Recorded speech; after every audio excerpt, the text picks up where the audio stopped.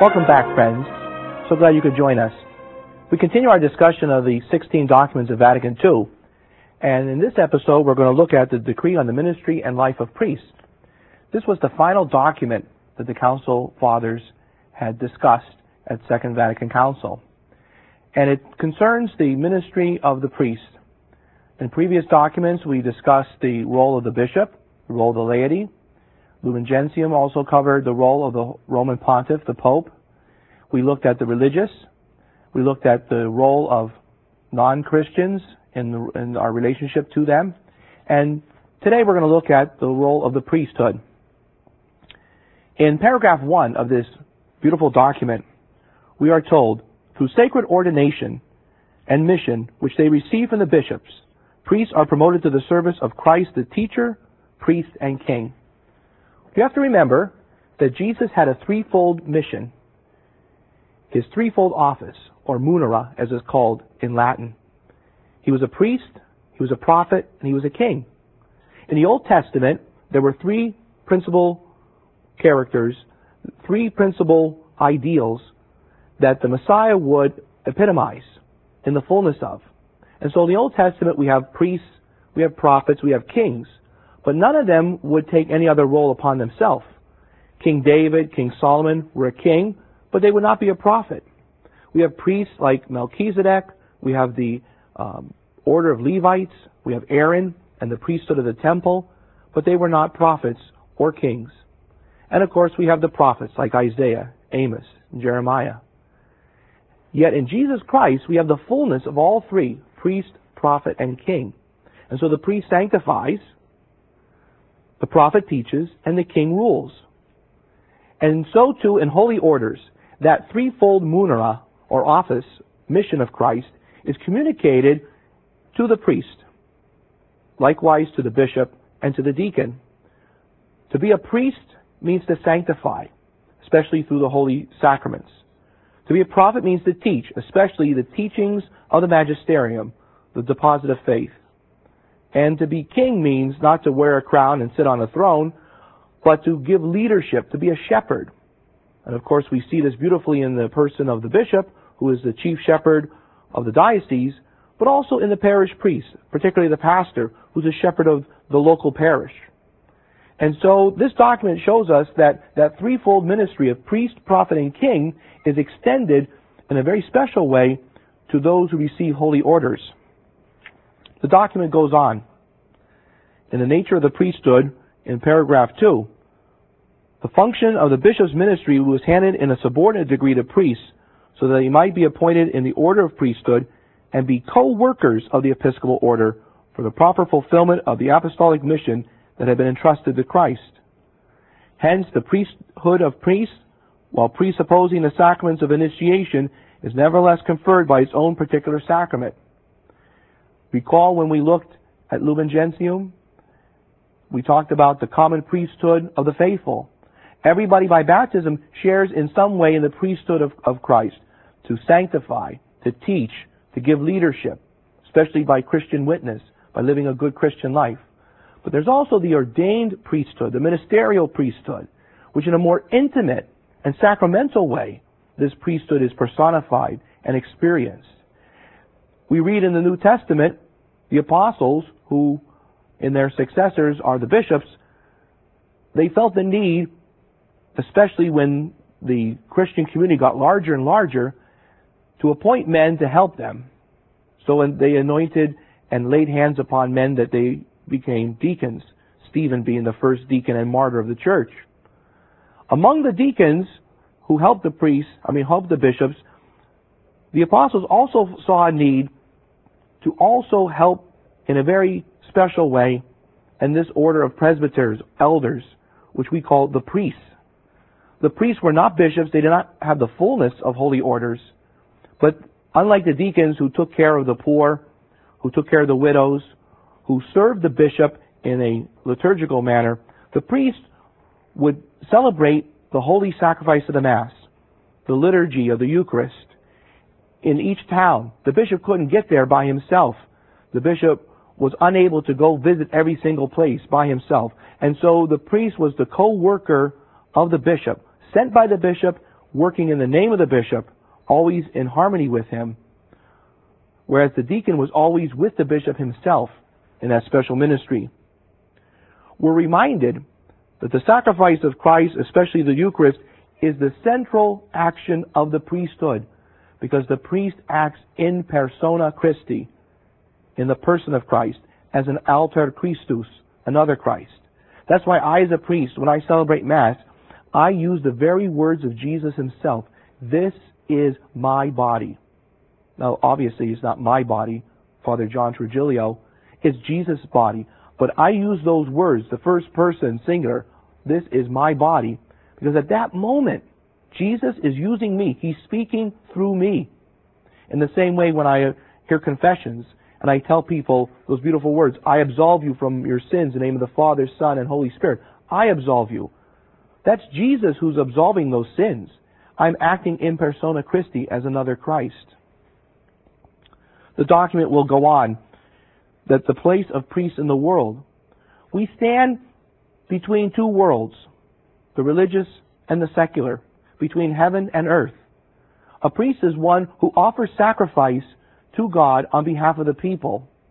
That's why in the Catholic Church we call the ordained ministers priests.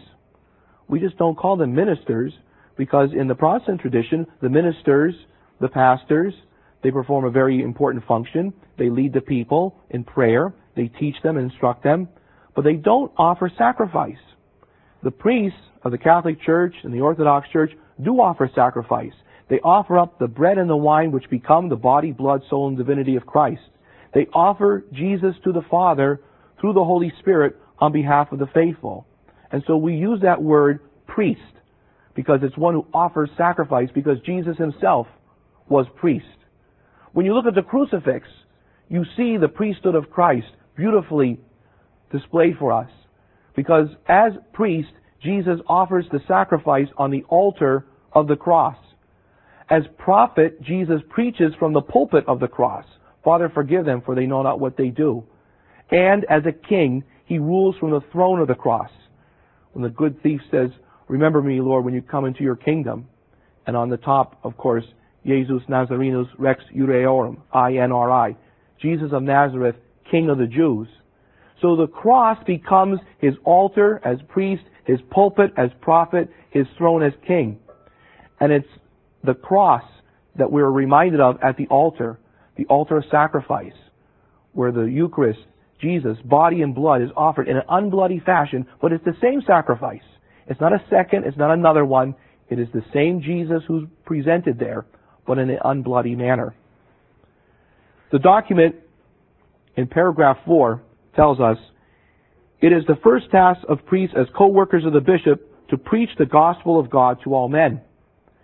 Now there's a footnote here that reminds us, going back to the Lumen Gentium and on the document of the bishops, that the bishops themselves have the primary duty of preaching the gospel.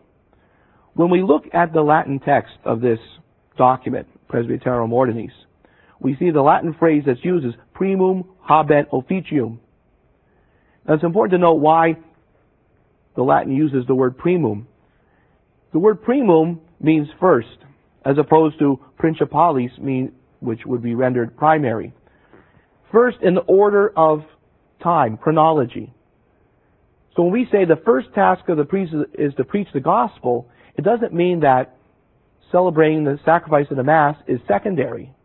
What it means is, before someone can celebrate, before someone can actually participate in the awesome sacrifice of the Mass, before a person can receive communion, they have to first hear the gospel. So the priest must preach the gospel, people must hear the gospel, they must receive the gospel, and then the gospel is unfolded for them on the altar.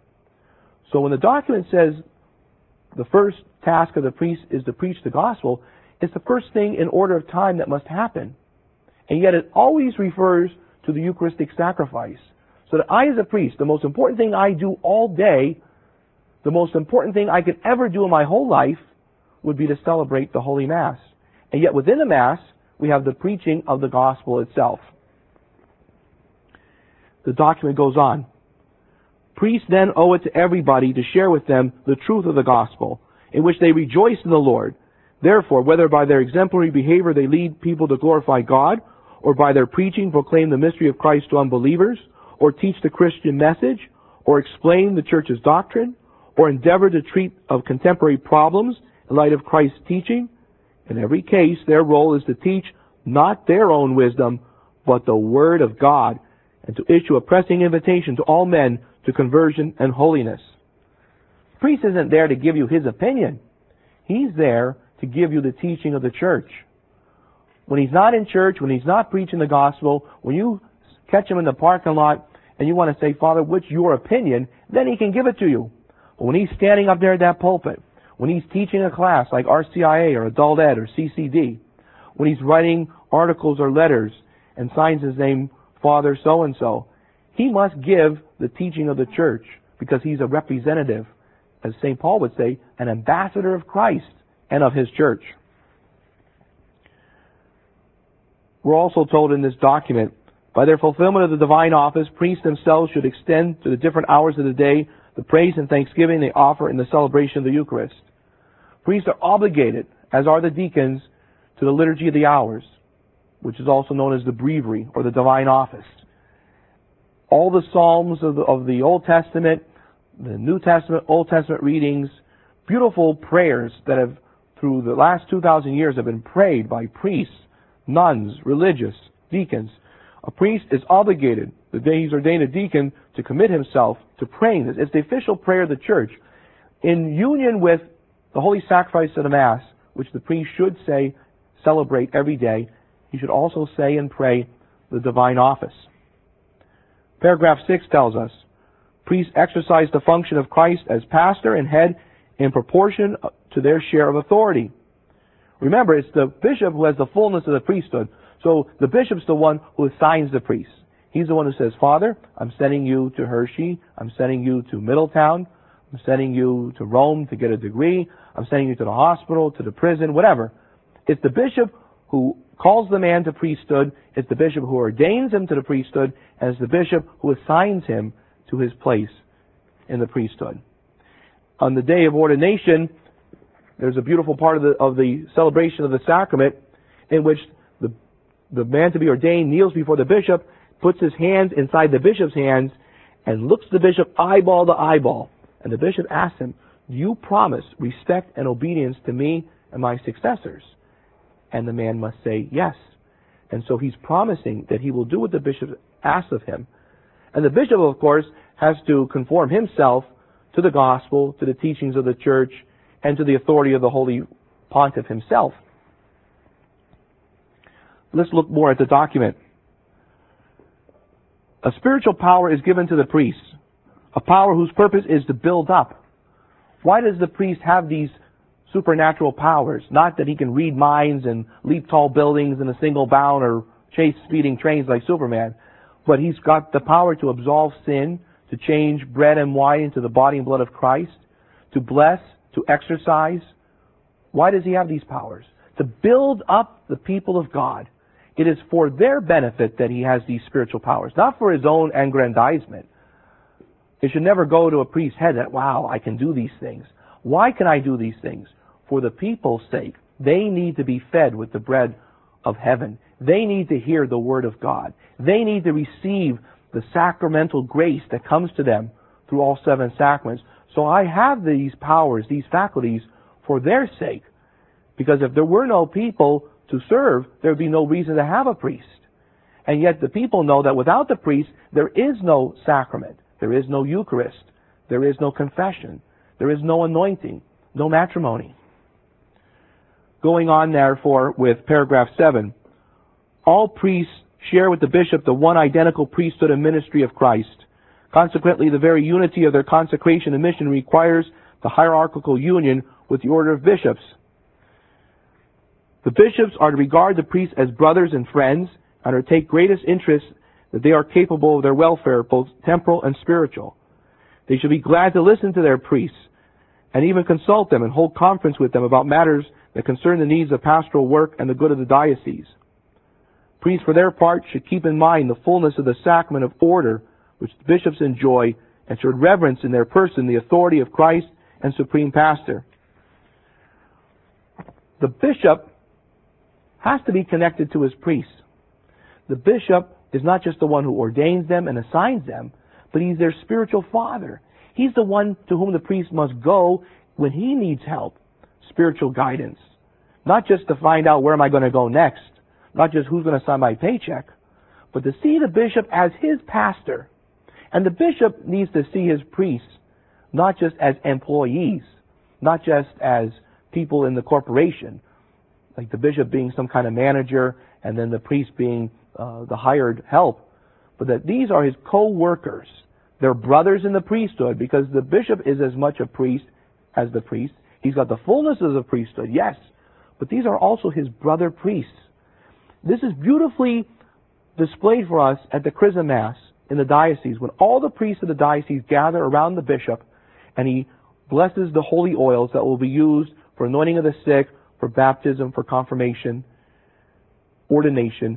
The bishop blesses those oils in the presence of his presbyterum. That's the Latin for the priesthood of his diocese. And they gather around the bishop, and the priest can celebrate the Mass with the bishop in a beautiful sign of solidarity. Going on in chapter 8, associations of priests are to be highly esteemed and diligently promoted, when by means and rules recognized by the competent authority, they foster priestly holiness in the exercise of the ministry through suitable and properly approved rule of life, through brotherly help, and so aim serving the whole order of priests. Priests need each other. We need to form associations, fraternities. I myself and Father Levis belong to the Confraternity of Catholic Clergy. Other priests belong to other groups, Fraternity of Priests, Fraternity of Mary. There are so many different ways in which priests can get together. Very informally sometimes. Sometimes there's lots of structure. I'm also a cooperator of Opus Dei. There's priests who come on annual retreats, days of recollection. But whatever it is, the priests need to get together, pray together. So many times the parish priest, unlike the religious priest who lives in community, has his brother priests and religious to pray and support him, many times the parish priest, the diocesan priest, is by himself, or maybe there's just two of them in the rectory, but they're so different in personality that they basically just work together. Vatican II wants to remind us that we should build these bonds, these bridges between priests, not just between age groups, not just between ethnic and cultural ties, but because of holy orders. My brother priests are connected to me, they're connected to each other, and we're connected to the bishop. So we need to support each other. It's imperative that priests pray together. Priests need to go to confession. Priests need spiritual direction. Priests need to spend time before the Blessed Sacrament to pray the office. And of course, to be devoted to Our Lady, who is the Queen of the clergy. Paragraph 9 tells us, even though priests of the new law, by reason of the sacrament of order, fulfill the preeminent and essential function of father and teacher among the people of God, and on their behalf they are disciples of the Lord, along with all the faithful, they've been made partakers of the kingdom of God. Therefore, priests occupy the position of leadership as men who do not seek things that are their own, but the things that are of Jesus Christ. The relationship of the priest to the people is not that he is an overlord. He's not a feudal baron, and these are serfs. The priest, as Jesus tells us, must be the servant. And as Pope John Paul and popes before him have took that beautiful title, the servant of the servants of God, the priest must be a servant to the servants. He must take care of their needs. He is not their master. Jesus is the master.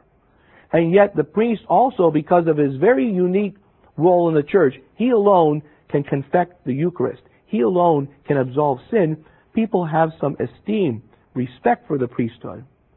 Sadly, because of modern times, either misinterpretation of the council, some horrible scandals we've had, the prestige of the priesthood has dropped. Some of it needed to be, because people saw it as a class structure. Fathers up there next to the lawyers and the doctors and whatnot. No. But on the same level, we use the title father.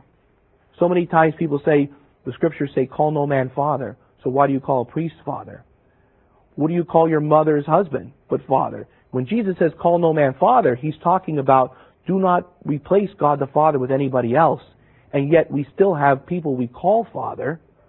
Our dad is our father, and the priest is a spiritual father, because Holy Mother Church gave birth to us in baptism, feeds us in the Eucharist, but the priest as the spiritual father, like the role of Joseph with Jesus as he was growing up, as the role of my dad when I was growing up, gave guidance, helped, and supported Mother Church in our development. This beautiful document, therefore, goes on to tell us that we should have a proper distribution of priests. For this reason, priests of dioceses which are blessed with a greater abundance of vocations should be prepared gladly to offer themselves with the permission and encouragement of their own ordinary, would exercise their ministry in countries or missions or tasks that are hampered by shortage of clergy. Paragraph 10. Therefore, in a diocese that's large and there's lots of vocations, they have to be aware that there are other places, even in our country, where the priests are so few, they need help. And so maybe for a few years, 3 to 5 or 10, a bishop can loan out some of his clergy to a mission diocese. My diocese of Harrisburg, we're only 11% Catholic. My home diocese of Erie is much higher. There's places like in Birmingham and other parts of the country where the population is even lower, and yet the number of priests are fewer. The Catholic population is beginning to increase, but there are not enough priests to go around. And so we have to share the wealth in a sense. We're also reminded of priest care for priestly vocations. Where do vocations come from? Because young men see a priest in his parish or in his school, his college, and if he sees characters, if he sees people that he wants to emulate, or if he sees someone that this just treats this as a job, a career, what's going to motivate him to want to be a priest? When I was growing up, there was people like Father Levis that when I had him in class, when I saw him celebrate Mass, when I went to him for confession, I said, I want to be like that. Like my pastor when I was growing up, Monsignor Conley. When I saw how he loved the Eucharist and Our Lady. So people like Monsignor Conley, Father Levis, inspired me. I wish I could be half the priests that they are.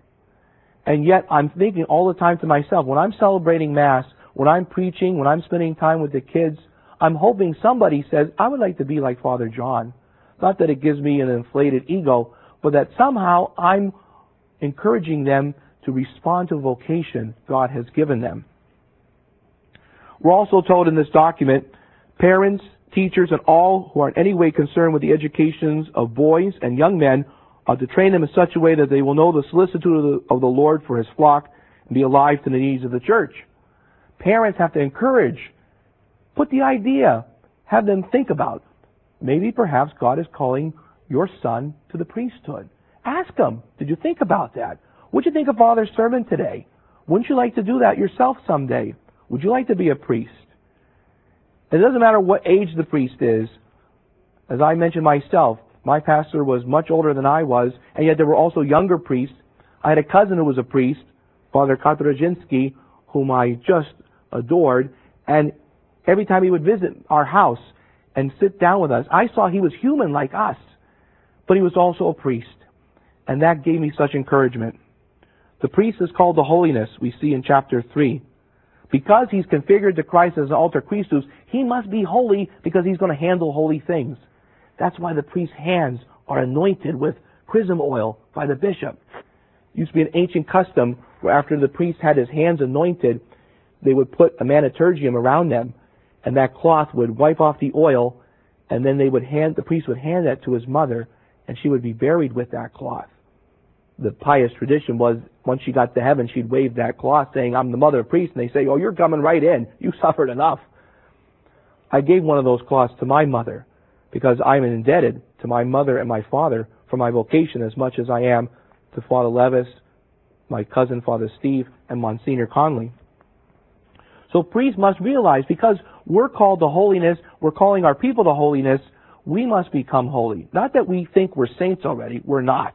We're sinners. We need to go to confession. We need to pray. So the priesthood is one that is very essential to the church. Not because we're so important in our own personhood, not that we're big shots, but because we provide an essential and necessary service to the church. We're reminded that celibacy in the Latin church is not just an obligation, it's a gift. Yes, I have no wife, but I do have a spouse. It is the church. In Pastoris Dabo Vobis, Pope John Paul reminded us, Jesus loves the church as a groom loves the bride. I, as an alter Christus, a priest, must love my people, my parishioners, as if they were my bride. Therefore, celibacy isn't something negative, it's something positive. Priests, like bishops, are to use the means at their disposal for the sanctification of themselves and for others. Whatever I have, my material things, even though I don't take the evangelical counsels of poverty, chastity, and obedience, I'm allowed to own things, I must use them wisely. I cannot be frivolous with what I have. I have to be concerned with the poor, as well as with my family. Priests are also to be exhorted to always, as this document beautifully concludes, to turn to Our Lady. She is the Queen of the clergy. She is the one to whom the apostles gathered at Pentecost. And so to the priest. Every year on the anniversary of my ordination, I rededicate myself to Mary. And every priest should do the same, because she is the one who will lead us to Christ the high priest, the one to whom we owe our priesthood itself. This document gives us such a beautiful picture of this role in the church that cannot be duplicated in any way, shape, or form. And yet it's a very fearful and awesome thing. Pray for your priests always. Thank you for your kind attention. Please tune in again. May God bless you and Mary keep you.